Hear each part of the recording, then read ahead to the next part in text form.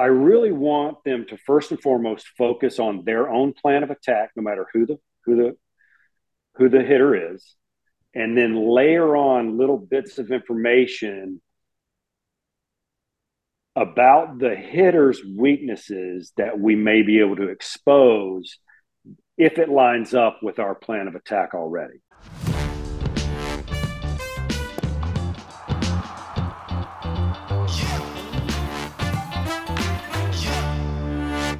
Hey, this is Ryan from More Than Velocity Podcast. I'm here with Jordan Oseguera, the legendary Jordan Oseguera, and we got a special guest in Mickey Callaway. I'm so excited for him to be here. And interestingly, the three of us were all together with the Angels during one of the most challenging years of baseball in 2020, where we had to handle COVID and a lot of the dynamics around that. But this is going to be an exciting podcast because not only do we have somebody we consider a friend, but somebody who has really had a profound influence on both Jordan and my career.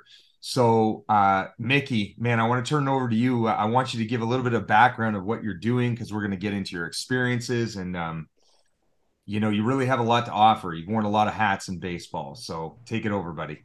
Yeah, well, my name is Mickey Callaway. Like Ryan said, I had the honor to work with these two guys with the Anaheim Angels, or the Los Angeles Angels of Anaheim, they're called now, a few years ago. And I was lucky enough to be able to play this game for a long time, and transitioned into the coaching realm of things in 2010.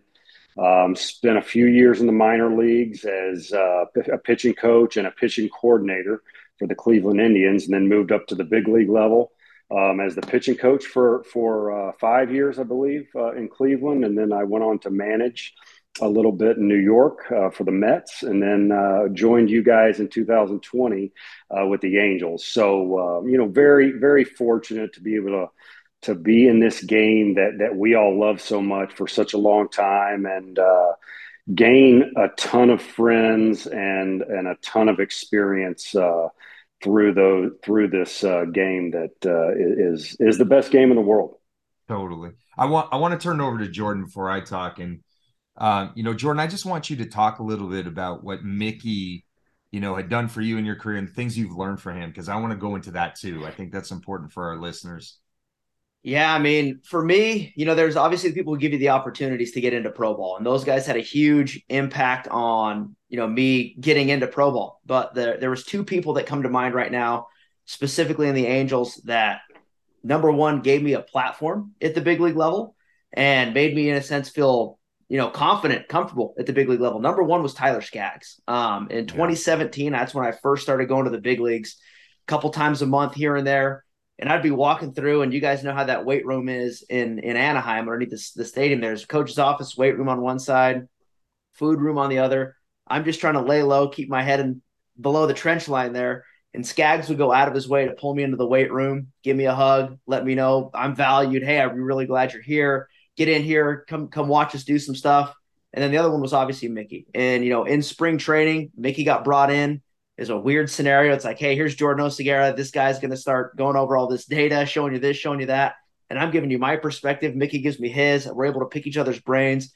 And the great thing with it is most guys in baseball, and again, I say this is a blanket statement. It's not the way that it goes. Obviously, I'm just using this as an example. There's a lot of ego because there is a lot of money. There's a lot of, hey, I don't want to lose my position, where Mickey just goes, hey, I'm going to learn something from you. What do you have to teach me? And then how can I give you my 2 cents on that? What can I teach you? And that was always one of my biggest things. There wasn't like an ego of, well, that's not how I look at mechanics, or that's not how I look at pitch development. It's, yeah, you got something to add. We're all trying to win. And I remember we had this big spring training meeting. There's actually a really cool picture of it that someone sent me, where you're giving a talk in spring training in the locker room. I'm sitting in a random locker over there.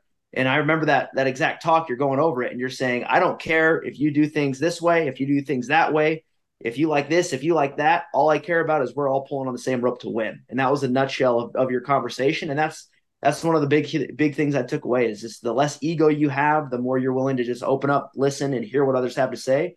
You're going to learn a lot. You're never going to be disappointed in it. Yeah. I'm gonna dovetail on that. So, the thing that I really was admiring about Mickey and in awe what Jordan's saying is correct. Like, egos come from people being successful, and Mickey deserves to be egotistical, and he wasn't, which was very shocking. I won't name names, but we had some pretty decorated people from the old school world of baseball, and that was so important for them to be right. And I really, I watched Mickey in one of our meetings, and he stood up and he said, "Hey, in everybody in the room," he said, "I don't care, about who's right. I just need somebody to say something and do the right thing." He valued everybody. He's like, you could be a clubhouse attendant, you could be whoever you are in the game. If you have insights that are going to make the team better, you got to speak up. And it really kind of put me at ease. Like, there's a term that we use in baseball. A lot of people talk about it, and they talk about it in business too. And baseball is weird because it's a business, but it's not like a real business. But the term's called psychological safety. Okay. And for people that don't know about what psychological safety is, it is having the environment in which you can complain, you can have conflict, your opinion is valued, you're not always subordinate, or you have to be a servant to everybody. And it's very hard for some people to establish that environment. And right from the get-go, Mickey did that. In he just allowed you to have clear conversations with players, and he wanted you included. I remember when we first started talking about motion analysis, and people who didn't know what Jordan did, but Jordan digitized, and for those of you in the biomechanics world who have put dots on people's elbows and shoulders and knees and hips, and calculated angles from video. I mean, he did that maybe 20,000, 30,000 data points. He evaluated pitchers at, almost daily.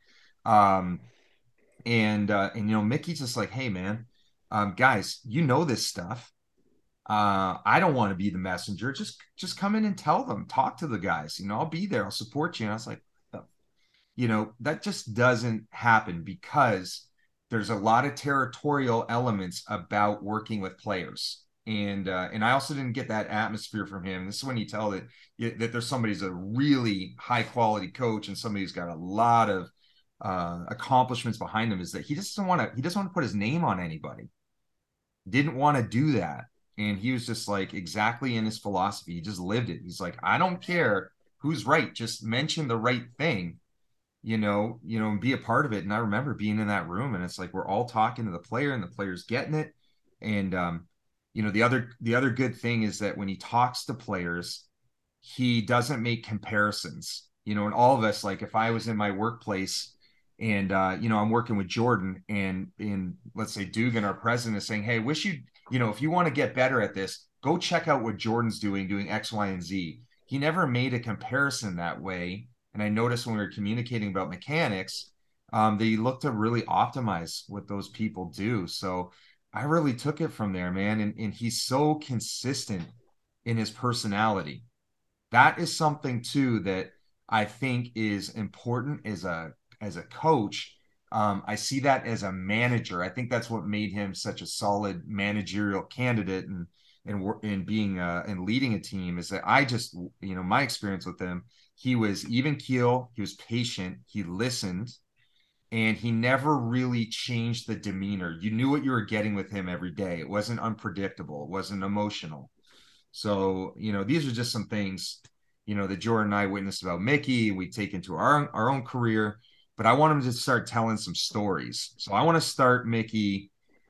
We pumped your tires for a little bit. So I want you to talk about, your playing days, and you play in some of the eras with like some of the greats, like, talk about how you face certain batters, the superstars. Not that you weren't a superstar, but, you're talking about, you were, going against guys like A-Rod, right? And, McGuire, probably in that era, right? You were seeing some of those talents. So go for it, man.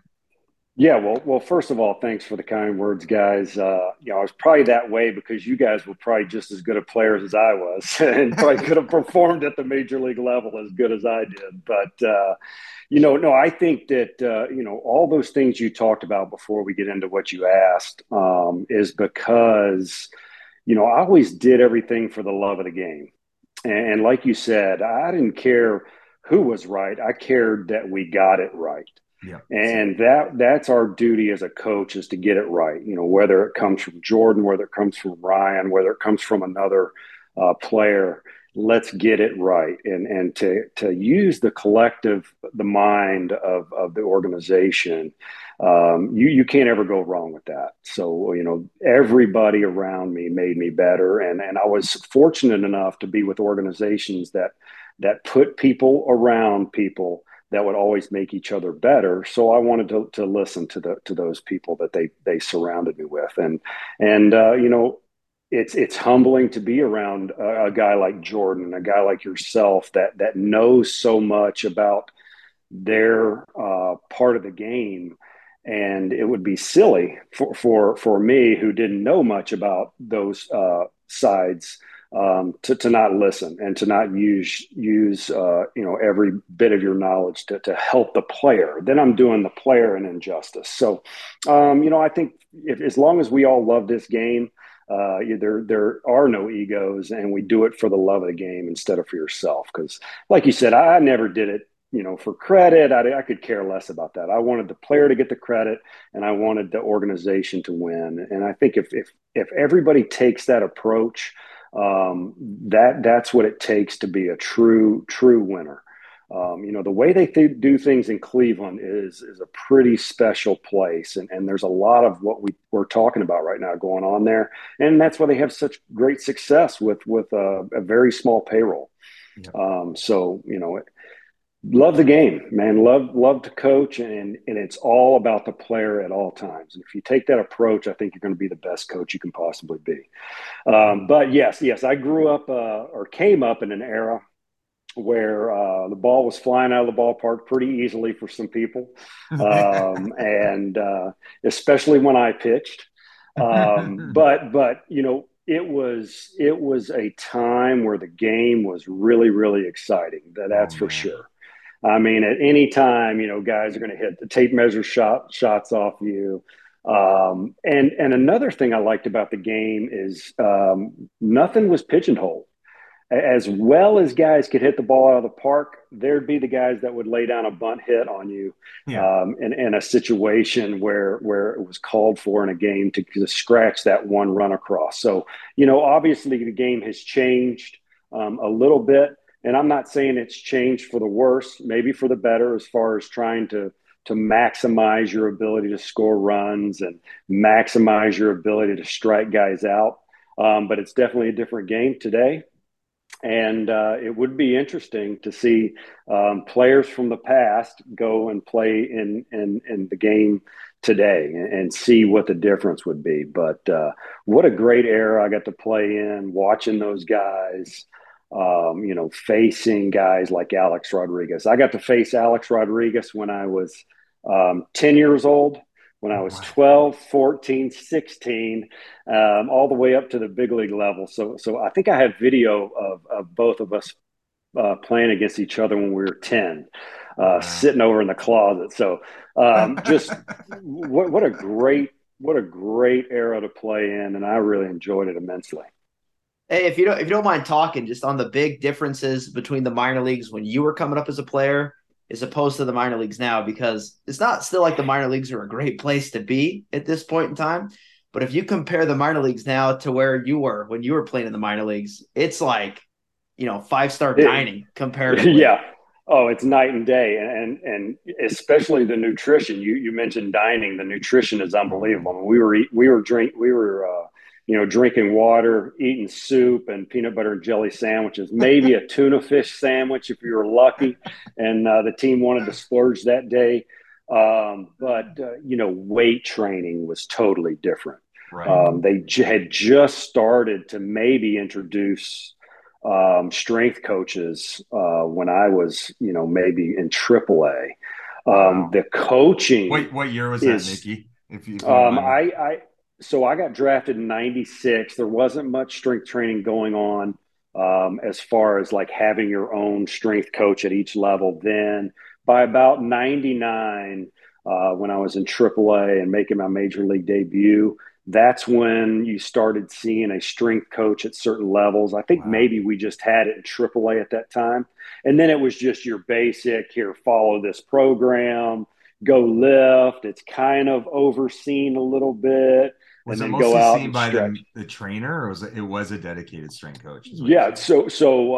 the first few years, 96 through 98, I think it was the trainer kind of Uh-huh. overseeing everything and giving you your little card that had your workout program. And then in 99, I think we had our own strength coach that kind of oversaw what you were supposed to be doing in the training room. But you'd go on the road and you had to go to a random gym, and they'd give you times. Hey, get up at 9 today and go lift at this random gym and this random city. The gym And bus, the gym yeah, bus. I hated that. exactly. Yeah. And now almost every facility has a place to go work out, it Right. seems. And Right. just the ability to get the best out of everybody's ability is so much greater these days. Coaching wise, strength training, nutrition. We talked about Cleveland a little bit, and Cleveland's philosophy is, since we not a big market team and we don't have the money to spend on all these players, let's put that money into things that will help players get the most out of their ability. So they're Yeah. doing cryo chambers, and Oh yeah. they're doing it all. They have the float tanks, and they make sure that nothing goes unturned to make sure you can get the best out of your ability. So the evolution of the development of a player has gone. I mean, it's improved by 200% since the days when I was playing. Wow, man. So I want to ask you too, kind of like on the teammate side of things, who would you say was like an outstanding teammate that you played with?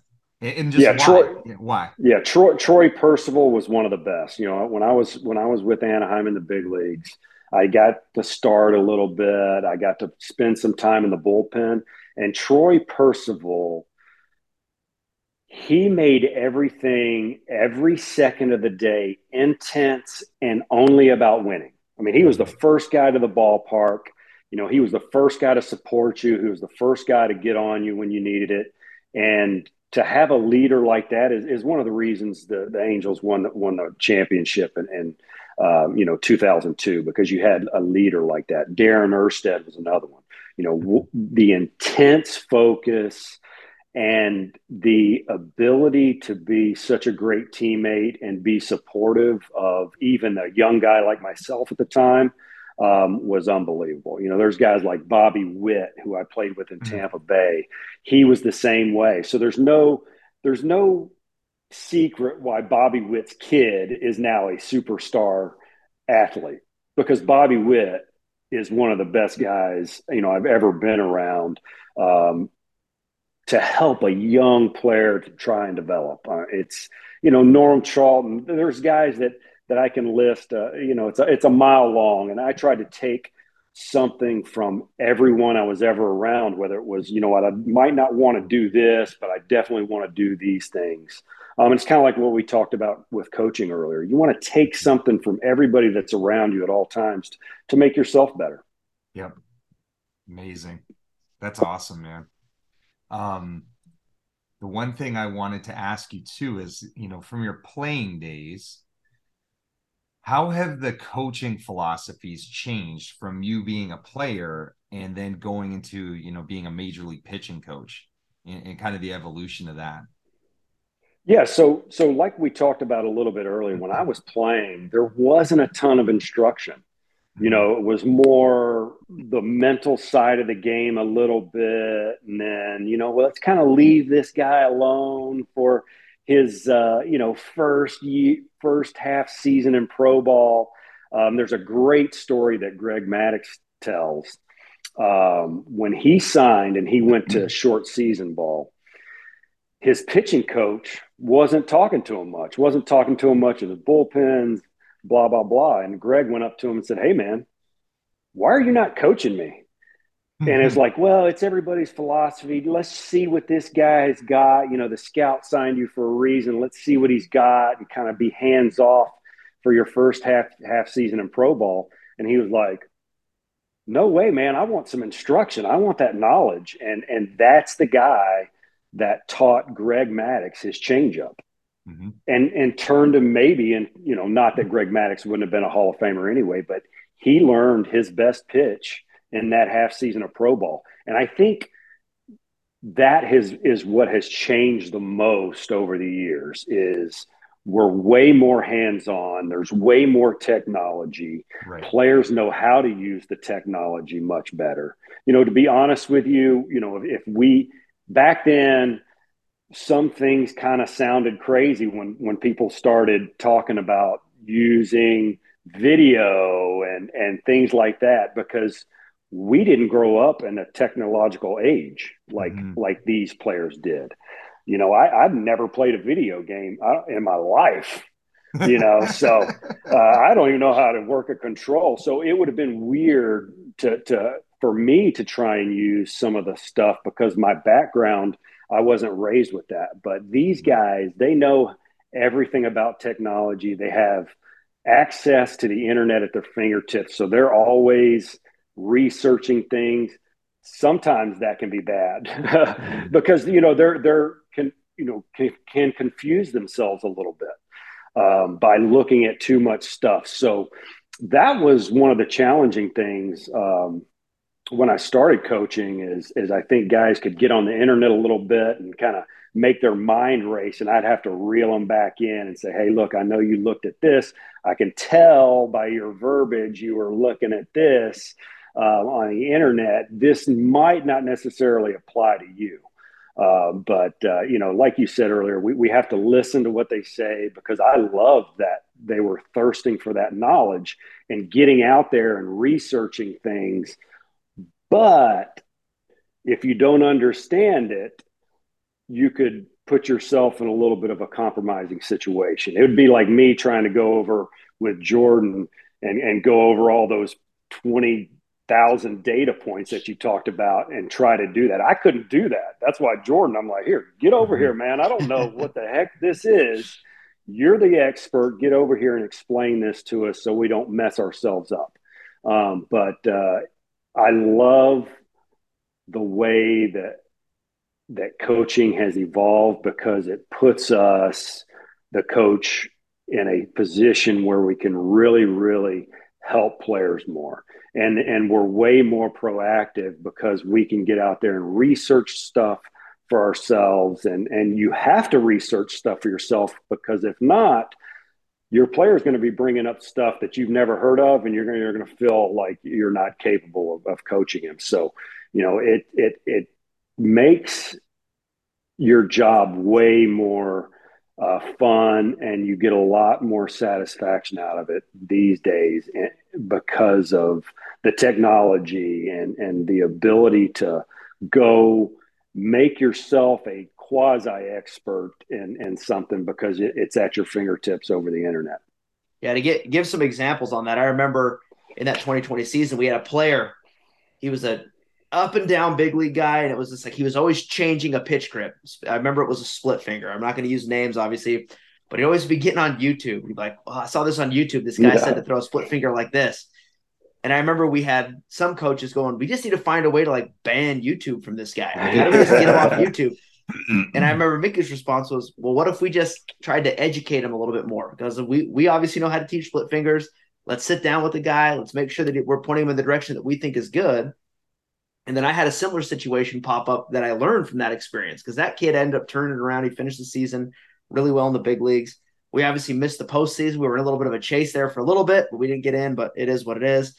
And I remember I go back, looking back to that 2020 experience, I have a player that I'm working with now who's like, every single week it's something new.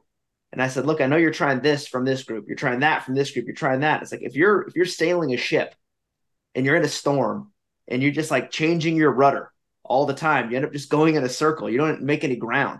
If you're going to get out of the storm, you have to set the rudder, hold it, go for a couple weeks, evaluate. You're either in the right direction or you're not. And then we can make an adjustment. But give something some time. And that's kind of the message you relayed to this player was, hey, let's try this one split finger grip for 2 weeks, 3 weeks, and then we'll find out if it's better or worse. We won't know if we keep just kind of grasping at something new all the time. But it's good to have that knowledge. We want players to want to know, because that's the thing. Nobody knows everything. Everybody's got a piece of the puzzle, and if we come in there with the belief that our one way to teach a split finger is the only way to teach a split finger, we're going to ruin 90% of kids when it comes down to it. So that's one of the big things. I was able to take that lesson. I remember hearing you go over that. And instead of being confrontational with the player, you said, let's collaborate here. Let's get on the same page. Let's come up with a plan to evaluate and actually assess. And now I'm going to go run over and close my blinds before my dog tries to jump through the window. I'll be back, but keep going. Yeah. So Jordan brought up a great point. That's our job, is to be their rudder and to steer them in the right direction. And their job is to be open to anything and everything. I think that coachability is an important is very important for a player, because he's got to be open and trust what you're saying to him. And if you build that trust, and he's a coachable kid, you can steer him the way that he needs to be steered when it needs to be steered. Mm-hmm. I think that being a coach that allows players to coach themselves is the way to be. I remember when I started coaching going, man, if I only knew what I know now, I would have been 100 times better. I would have played in the big leagues for 10 years. And there's no doubt in my mind that would have happened. So my goal was always to get my players to the spot I was when I started coaching while they're still playing, so they can coach themselves. So I want them to be out there on the internet. I want them to be researching things. I want them to try and coach themselves. I want them to fail 3 times before I mention anything to them in the bullpen, to see if they can make that adjustment on their own. And if I can get them to be able to coach themselves and make in-game adjustments when they need to, and make in-bullpen adjustments on their own, and I can, it may seem like I'm just sitting back doing nothing, but I think I'm allowing the player to get the best out of his ability. Sometimes the best coaching philosophy is to pull back a little bit and let the player do his own thing. But yeah, like Jordan said, when you get a guy that's been researching on the internet, listen to everything he's got to say. Because when you listen to people, sometimes in return, they'll listen to you when you speak. And when you speak, maybe it's a bit more impactful because you've been listening a little bit more than talking. So I think that in that case, what Jordan's talking about, you have to sit down. You have to allow this player to you think about it, he's been sitting there for weeks and weeks on the internet trying to figure something out. If you shut it down right away, he's going to be like, what the heck? I put all this work in and you're not even listening to what I have to say, or not even trying to, understand all those hours I put in, and you're just shutting it down immediately. So we have to be open to anything and everything a player wants to do. We have to understand it. We have to do our own research on it, and then steer them in a direction that's going to be most beneficial for the player. Yep. Yeah. This is just another side topic on that. I remember we had a similar instance pop up where it's about the relationship building with the player, and it's about creating that trust. And a lot of it is listening. And if a player's not coming to you and going, well, how do I get that help with my split finger from, Mickey, Jordan, whoever it may be, we need to ask, okay, well, why are we not the trusted source? What do we need to learn on our end? And I remember it's the same thing. It's like, look, if our players are going outside the org, then we need to ask how we make ourselves improved. And it was always like, how do we take that responsibility? Where as opposed to a lot of coaching as well, it's that guy's fault. You wanted to go, how do we make this about us? So the players know they got a question on, I don't know, throwing a 2-pound ball. Let's find out as much as we can about 2-pound balls. So that was one of the things I always appreciated with that as well. One that's right. Go ahead, Nick. Go ahead. Yeah. I always I've been over at Kyle Body's place in Seattle. I've been, to the pitching ranch in Houston. You have to go find out what these guys are learning. And I've learned a ton of stuff from those outside sources. And I always encouraged my guys, go see whomever you want. And then I'll work and collaborate with that person to make you be the best you can possibly be. Yeah, that's awesome. That's so important. I mean, I was going to go and ask you another question, but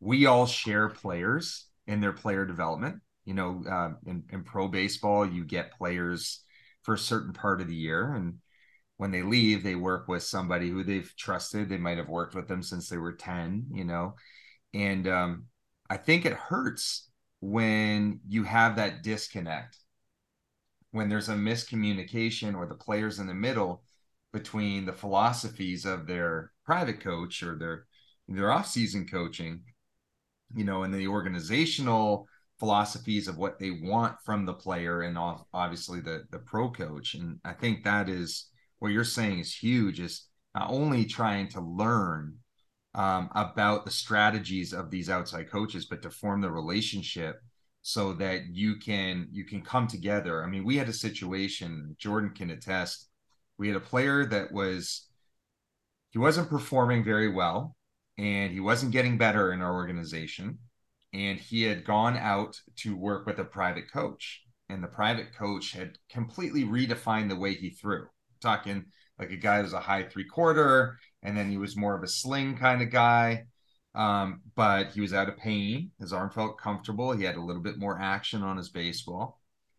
And when he came back, and there must have been something missed between reviewing what the kid's doing and trying to get video from him or communicating. So when he comes on site, he throws his first bullpen and it's videoed.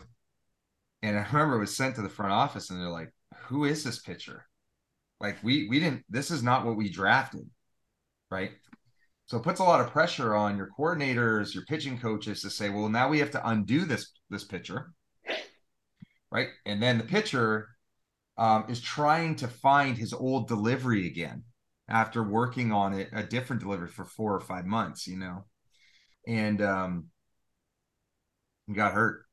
There's it's just those kinds of things. Seeing that, it's like, there has to be, especially there's so much technology and the ability to communicate a lot more effectively and fast. Can't put the player in the middle. Have to be able to collaborate, and we have to come to a common ground about, hey, this is we pay you. We're the ones who employ you. This is the person you pay. We have to make this right all together, or else the player suffers. And that's, I'm glad that you mentioned that, because a lot of people are out there. We have a lot of people in the professional baseball world that listen to this, and it's funny because Jordan and I work in both worlds. You got the people in the private sector who think, man, these people in professional baseball, they have no clue. They might not know the player the way that person knows the player. And then the opposite side, it's like, oh my God, I can't believe this guy's paying this dude. And he's completely, undoing everything we're doing. Like, this is a funny world that Jordan and I mean, on a consulting level. To give you an example, I just had it was probably on Monday or Tuesday, I had a phone call with a facility. I won't say where they are. They're listening. They'll obviously know the conversation. But he called me and goes, hey, I got my minor leaguers coming in right now. And, I'm trying to do this and this and this with them. But the org says they want this, this, and this is what they gave him on his exit interview. What do I do? I said, I would ask that guy for the farm director's information and be like, hey, if this guy improves on these things, is he still going to be around, or is he still going to be like a release candidate? Like, what is this guy to your org? Because if we increase him going this way and it's not what you guys are looking for, it ends up in the same scenario we just talked about, where that player's now either hurt or he's released or whatever the situation is, as opposed to going, hey, let's find out what that org wants. Let's move the needle in that direction. Because now if you move the needle in that direction, most organizations are going to give that guy another shot to stick around. If you don't, not only is that guy out of playing baseball, but now you're out of a client as a coach. So it's like, yeah, you may have made him better. Maybe he increased his swing and miss on that specific pitch type, but if it's not what the org wants, it's not fitting their vision and their philosophy. And that's where those competing aspects come in, where it's like, you also need to look at it from the private side of going, you need to keep getting guys better. But if they're in an organization, you need to get them better for what that org wants, because that's going to keep that guy coming to your facility and keep your doors open long term. So there's that big push and pull where it's like nobody's got it figured out. Everyone's necessarily, they're kind of playing with the same deck of cards. It's all just what order those cards come up in. But when people start thinking they have it all figured out, we're just running into problems, and the player is the one that suffers. Yeah. So Yeah. I want to switch gears, Mickey, because I know we're maybe going a little long, but that's okay.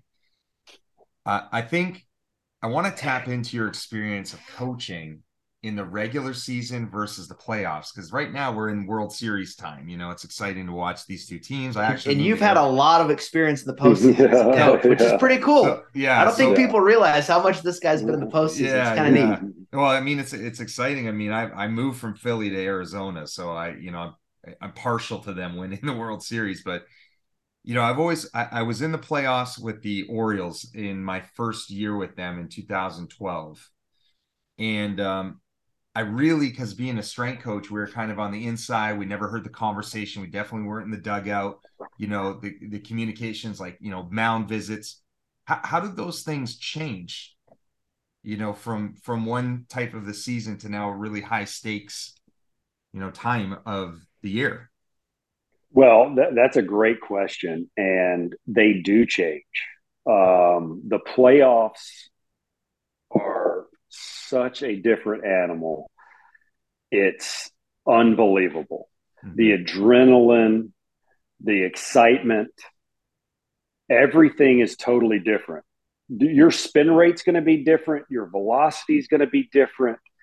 How far your breaking ball goes in correlation to the back of the plate is going to be different, because it's almost like going and when you're pitching, it's almost like going when you go to Colorado, you have to start your pitches in a different spot. Oh yeah, because they're going to be different than you're used to. yeah. And the playoffs, it seems, are a little bit like that because of the adrenaline, the ability to spin the ball. I think we saw some controversy in the beginning of the playoffs this year about spin rates being up.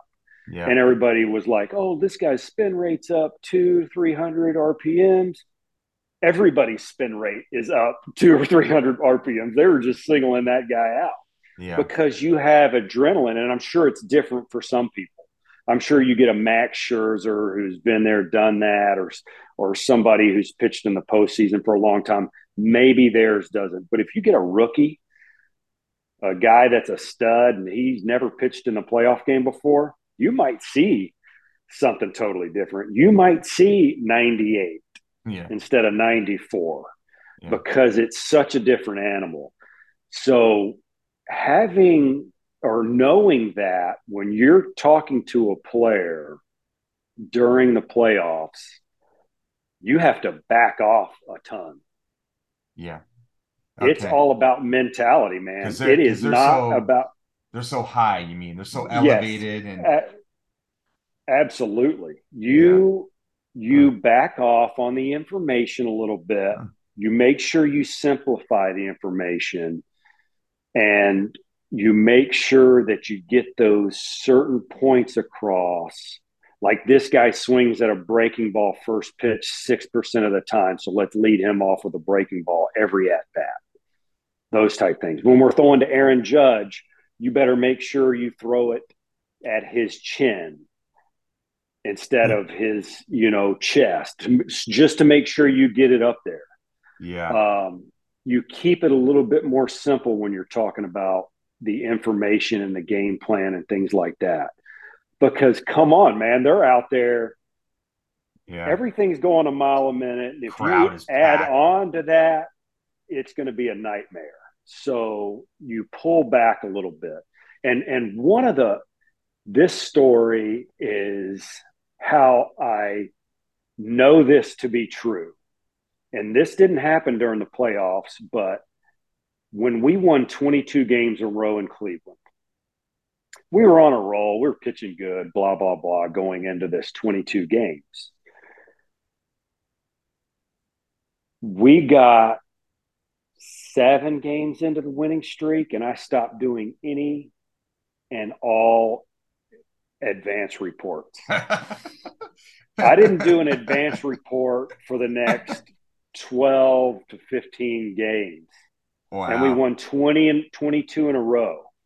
Holy because hell. they were on a roll. It didn't Yeah. matter what the report was.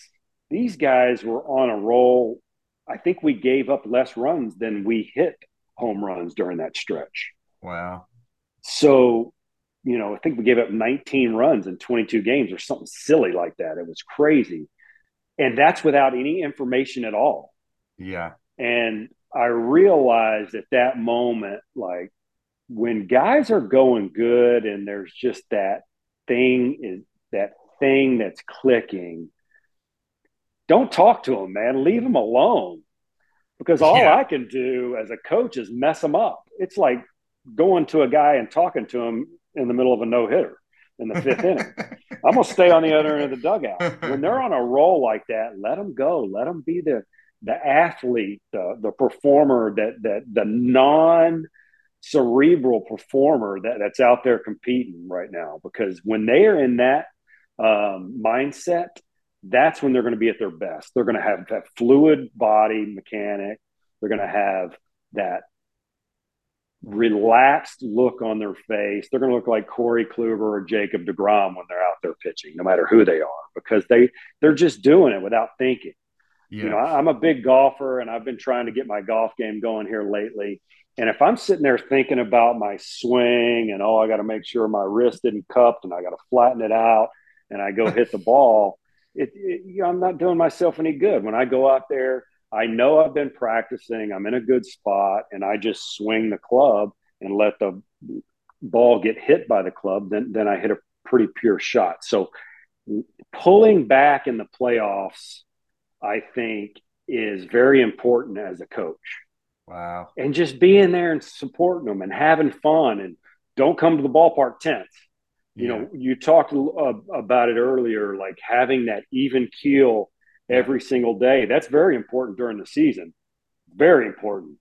But it's way more important in the playoffs. Yeah. Come, have fun, stay relaxed, make sure your players are relaxed so they can go out there and be the best they can be. I think we saw some of it. There was a few relievers in the postseason this year that dominated during the regular season. For whatever reason, they couldn't throw a strike to save their life in the postseason. And that tells me there might have been some stress, some stressors around. Not only is it hard just to do that with the crowd noise and stuff like that, but if there's other people putting some stress on guys on a daily basis, being too uptight, things like that, like, this is a game. And you got to go out and perform and to win. And the way to do that is to be relaxed and have confidence that you've worked on the things you need to work on. It's awesome. One thing real quick, because you're talking about those analytics, those reports, different things. There's a point where you're just like, hey, I'm not doing them. We're on a roll. These guys aren't asking for them. We're just gonna go get them. So with that, if you're gonna with the data and analytics, with how much it keeps progressing and progressing and progressing, baseball has this tendency of swinging pendulums, of where it's all of one thing and nothing of the other, and then it'll swing back the other way, I've noticed. So with that, if you're going to make your blend in your mind, like what data is going to help you evaluate that player to be ready for the game? What data does the player actually need? Is there any, like, 2 things, 3 things, or, hey, just this one thing? What do you need to know? And I know that's going to vary by guy to guy, but if you're doing an advanced report, what information would you be given? So I want the player, the pitcher, first and foremost, to understand how good his pitches really are. We would sit them down. Even if these guys thought their breaking ball was really good, we might show them, hey, look, your breaking ball is not very good at all. And I've had a lot of players like that you had to sit down, you had to be totally honest with them and tell them and kind of rank their pitches in order. And I wanted them to understand that there should be a certain plan of attack for them, no matter who the hitter is. This is where your fastball plays the best. This is the quadrant you should throw it in. This is where your slider plays the best. This is when you should throw it. After that, I want to layer on information that's pretty simple based on what the hitter can and can't do. And you kind of present everything to the group that way, the starters and the relievers. And then I always like to take the starter and try to mix both of them. So I would say, hey, look, this is your best arsenal ranked in this order, and this is how you should use it. And then if we're talking about against Mike Trout, this is what we're going to do. And then I would allow the bullpen coach, or want the bullpen coach, to go and do the same thing with the reliever. So I really want them to first and foremost focus on their own plan of attack, no matter who the hitter is, and then layer on little bits of information about the hitter's weaknesses that we may be able to expose if it lines up with our plan of attack already. You know, when you're facing Mike Trout. Okay, wait. I gotta stop you. I'm sorry, Mickey, because I want people to know exactly what you said in that. Okay. There's a very big distinct difference. And I've noticed. Yeah, I already took a few notes. Yeah, so I'm ready to in terms of how to give information to a player. It's player first, which is good. They got to know themselves. Okay. That's great, because now they're better self-evaluators then. But what you just said there is you then go to hitters' weaknesses. I see a lot of people, and I've had pitchers complain to me that they focus too much on hitters' strengths. So now, here I am as a pitcher, my brain is going loss aversion. I don't want to throw it there. I'm afraid to throw it. That's a red zone. You're telling them, hey, we're going to give you the blue information. We're going to give you where they're not hitting. Channel your brain there. Don't worry about what they're good at. Let's focus on what they're not. Go ahead, man. That was awesome. Real quick on that. You remember Jason Brown? I knew Jason Brown from, back in 2005, probably, when he was, I know, Ryan, we're going to mention him. He was working for Tom House at the time as a bullpen catcher. I remember when he got a job with the Yankees, he came back and he's like, man, we leave these meetings. And he's like, we have Aroldis Chapman, or who, like at the time, Robinson. It's like, we have the best relievers in baseball. And they leave these meetings going, man, every single hitter I face is Superman. It's like, you're one of the best pitchers to ever walk the face of the earth. I don't think you need to worry about it. It's like the 9-hitter apparently is a Hall of Famer all the time, but go on. Yeah, man. Yeah, absolutely. That is essential. So what we're talking about here is, in every report I've ever given, any talk I've ever talked to a player with, any mound visit I've ever made, is I only talked about where you can throw the ball. Mm-hmm. I've never once had a red dot on a strike zone. Don't throw the ball here, because that's what they're going to remember. Sure. My zone, when I did my heat maps for our pitchers on where they should throw the ball, it was only green areas. Now there were some that weren't. I just left out the red. I didn't want to put it on there. Yeah. Because all I wanted them to see was, okay, this is where I can throw the ball. Because like you said, once you start saying, oh my gosh, don't throw Mike Trout down and in. Yeah, your head's going there. Your head's going there. And it's like hitting a golf ball. Don't hit it in the lake on the left. You're going to hit it in the lake on the left. Yeah. Instead of going, you know what, I'm going to hit a nice little draw down the right side of the fairway. So always make sure that you're talking about the pitcher's strengths and the hitter's weaknesses. Yeah. And then make sure that they kind of line up a little bit, because if I'm not very good, Mike Trout is so freaking good. Mm-hmm. If my fastball doesn't play up in the zone, even though Mike Trout might not be a great high ball hitter, or didn't used to be when he first started playing, when I had to make a game plan against him, if I'm not very good at it, he is Mike Trout. Mm-hmm. I shouldn't try to throw it there either. Right. I shouldn't try to throw it there because it's his weakness. I got to make sure that the hitter's weakness lines up with my strength. Oh, my if that makes sense. I want to make sure, because in the end, you can't control where the ball goes, what Mike Trout does to the ball. All you can do is say, hey, I had a good approach. I gave it my best delivery, and then live with the results. And if you pitch to your strengths more often than not, you can live with those results a little bit. Mm-hmm. Well, you know what? I threw my best pitch and Mike Trout hit it out. What can I do? He's just better than me in that moment. But if I try to do something I'm not capable of and Mike Trout hits a homer, I'm not going to be able to live with that very easily.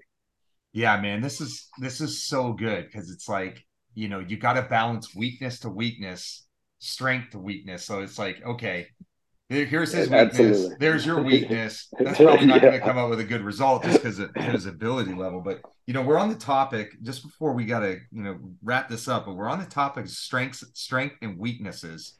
And I remember when you came into the organization, I'm not going to name the name of the company, but we had, the first look, Jordan and I, into dynamometry, the force testing for the throwing arm. That was, Jordan and I saw the value and we were seeing it right away. But you had already had experience in your previous coaching and managing where guys were using strength testing. And I remember you saying to me that the pitchers would feel that their arms were more prepared doing their tests.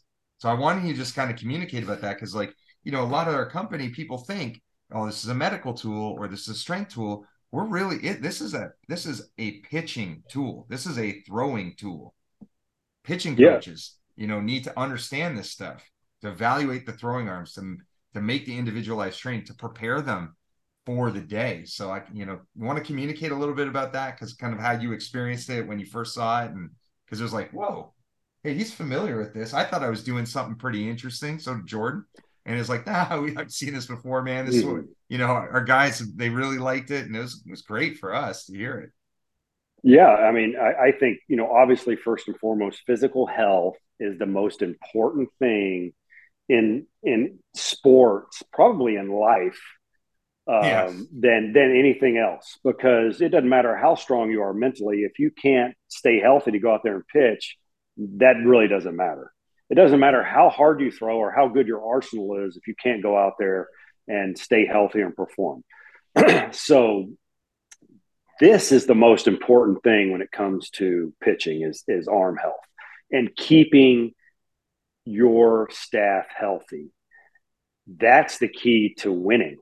Mm-hmm. If you can do that, you're going to win ball games because you put together this team for a reason, because they're the best players you could get, or they're the best players you scouted. And if you can keep them on the field, you got a pretty good chance of those guys having success and your team winning more times than not. So, but yeah, I was familiar with that. And the thing that always stood out to me is once we started testing these guys, all of a sudden, when you're testing and using those things that we use, you're kind of working the arm out a little bit. You're working the elbow out, you're warming it up, you're stretching it out, you're stretching that shoulder and warming that shoulder up. Some guys started using it as a tool to potentiate before, and that's a term I learned from Rhino, potentiate those muscles. And I love it. I use it all the time. I do it. I go to the gym down the road and I potentiate my body before I go hit balls in the range and go. Oh yeah, that's how much I believe in it, because it's unbelievable, and everybody knows what this is. They just might not know what to call it. But if you go into the gym, you start working out, man, those first 10 reps of bench or whatever, squats, man, they're tough. And all of a sudden you hit that spot where, oh, I'm loose now. Well, you're potentiated. Your muscle's ready to fire and work the right way. So good analogy. These guys started using that as kind of a warm up to even go out and play catch, because they liked the way they felt after they did it. And then it kind of became the IPP, the independent pitching program. But you and I kind of named that, or you named it, the IPPs, man. That was awesome. But you have to potentiate your body and have an independent pitching program based on who you are and what your body can do, to be able to go out there and get the best out of those first 20 throws of the day, because you don't ever want to waste a throw. When your first throw of the day, you're lobbing the ball, it's putting a lot of strain on your elbow, it's doing this and it's doing that. So you better be ready to sit there, come set, go through your delivery, and deliver the ball to your partner in a way that is productive and is healthy. And the only way to do that is to potentiate and have that independent pitching program that is probably 45 minutes long before you go and, throw the first ball. When I played, we went out and half stretch, kind of act like we stretched for 10 minutes, and we started playing catch. And I put Modus sleeves on all of our guys in Cleveland. And when they went out there and just started lobbing the ball, with no form, not getting their lead arm up, not striding out the way they should, those were the most stressful throws of the day. And they were lobbing the ball because their body wasn't in the right position. Their arm wasn't in that high cocked position that allows you to use, your lower half and your trunk to deliver the ball to your partner. So it made sense that those are the most stressful, because you're just kind of going like this. I mean, it hurts my arm just to do that. Yeah. Sitting here, but you have to potentiate your body and you have to warm up the right way. And I think those guys that were getting tested started throwing, man, this kind of makes me feel good. So I'm going to continue to do that. And I'm going to make it part of my program every day before I go out and play catch. Amazing. Well, listen, man, this has been an incredible podcast. Jordan and I are very grateful, for your time to be on this. I think the people who are listening to this that have hung with us, this is going to be really groundbreaking for them to utilize the information and wisdom that you've provided, man. So, we wish you all the best. We're so grateful to see you again and talk, man. Thanks so much. Absolutely. Thanks for having me, guys. And, I appreciate what you guys are doing out there. Let's educate these guys on how to stay healthy and throw the ball the right way. Awesome, man. All right, boys. Jordan, Ryan, take care, buddy. All right. Until next time, everybody. Thanks for listening.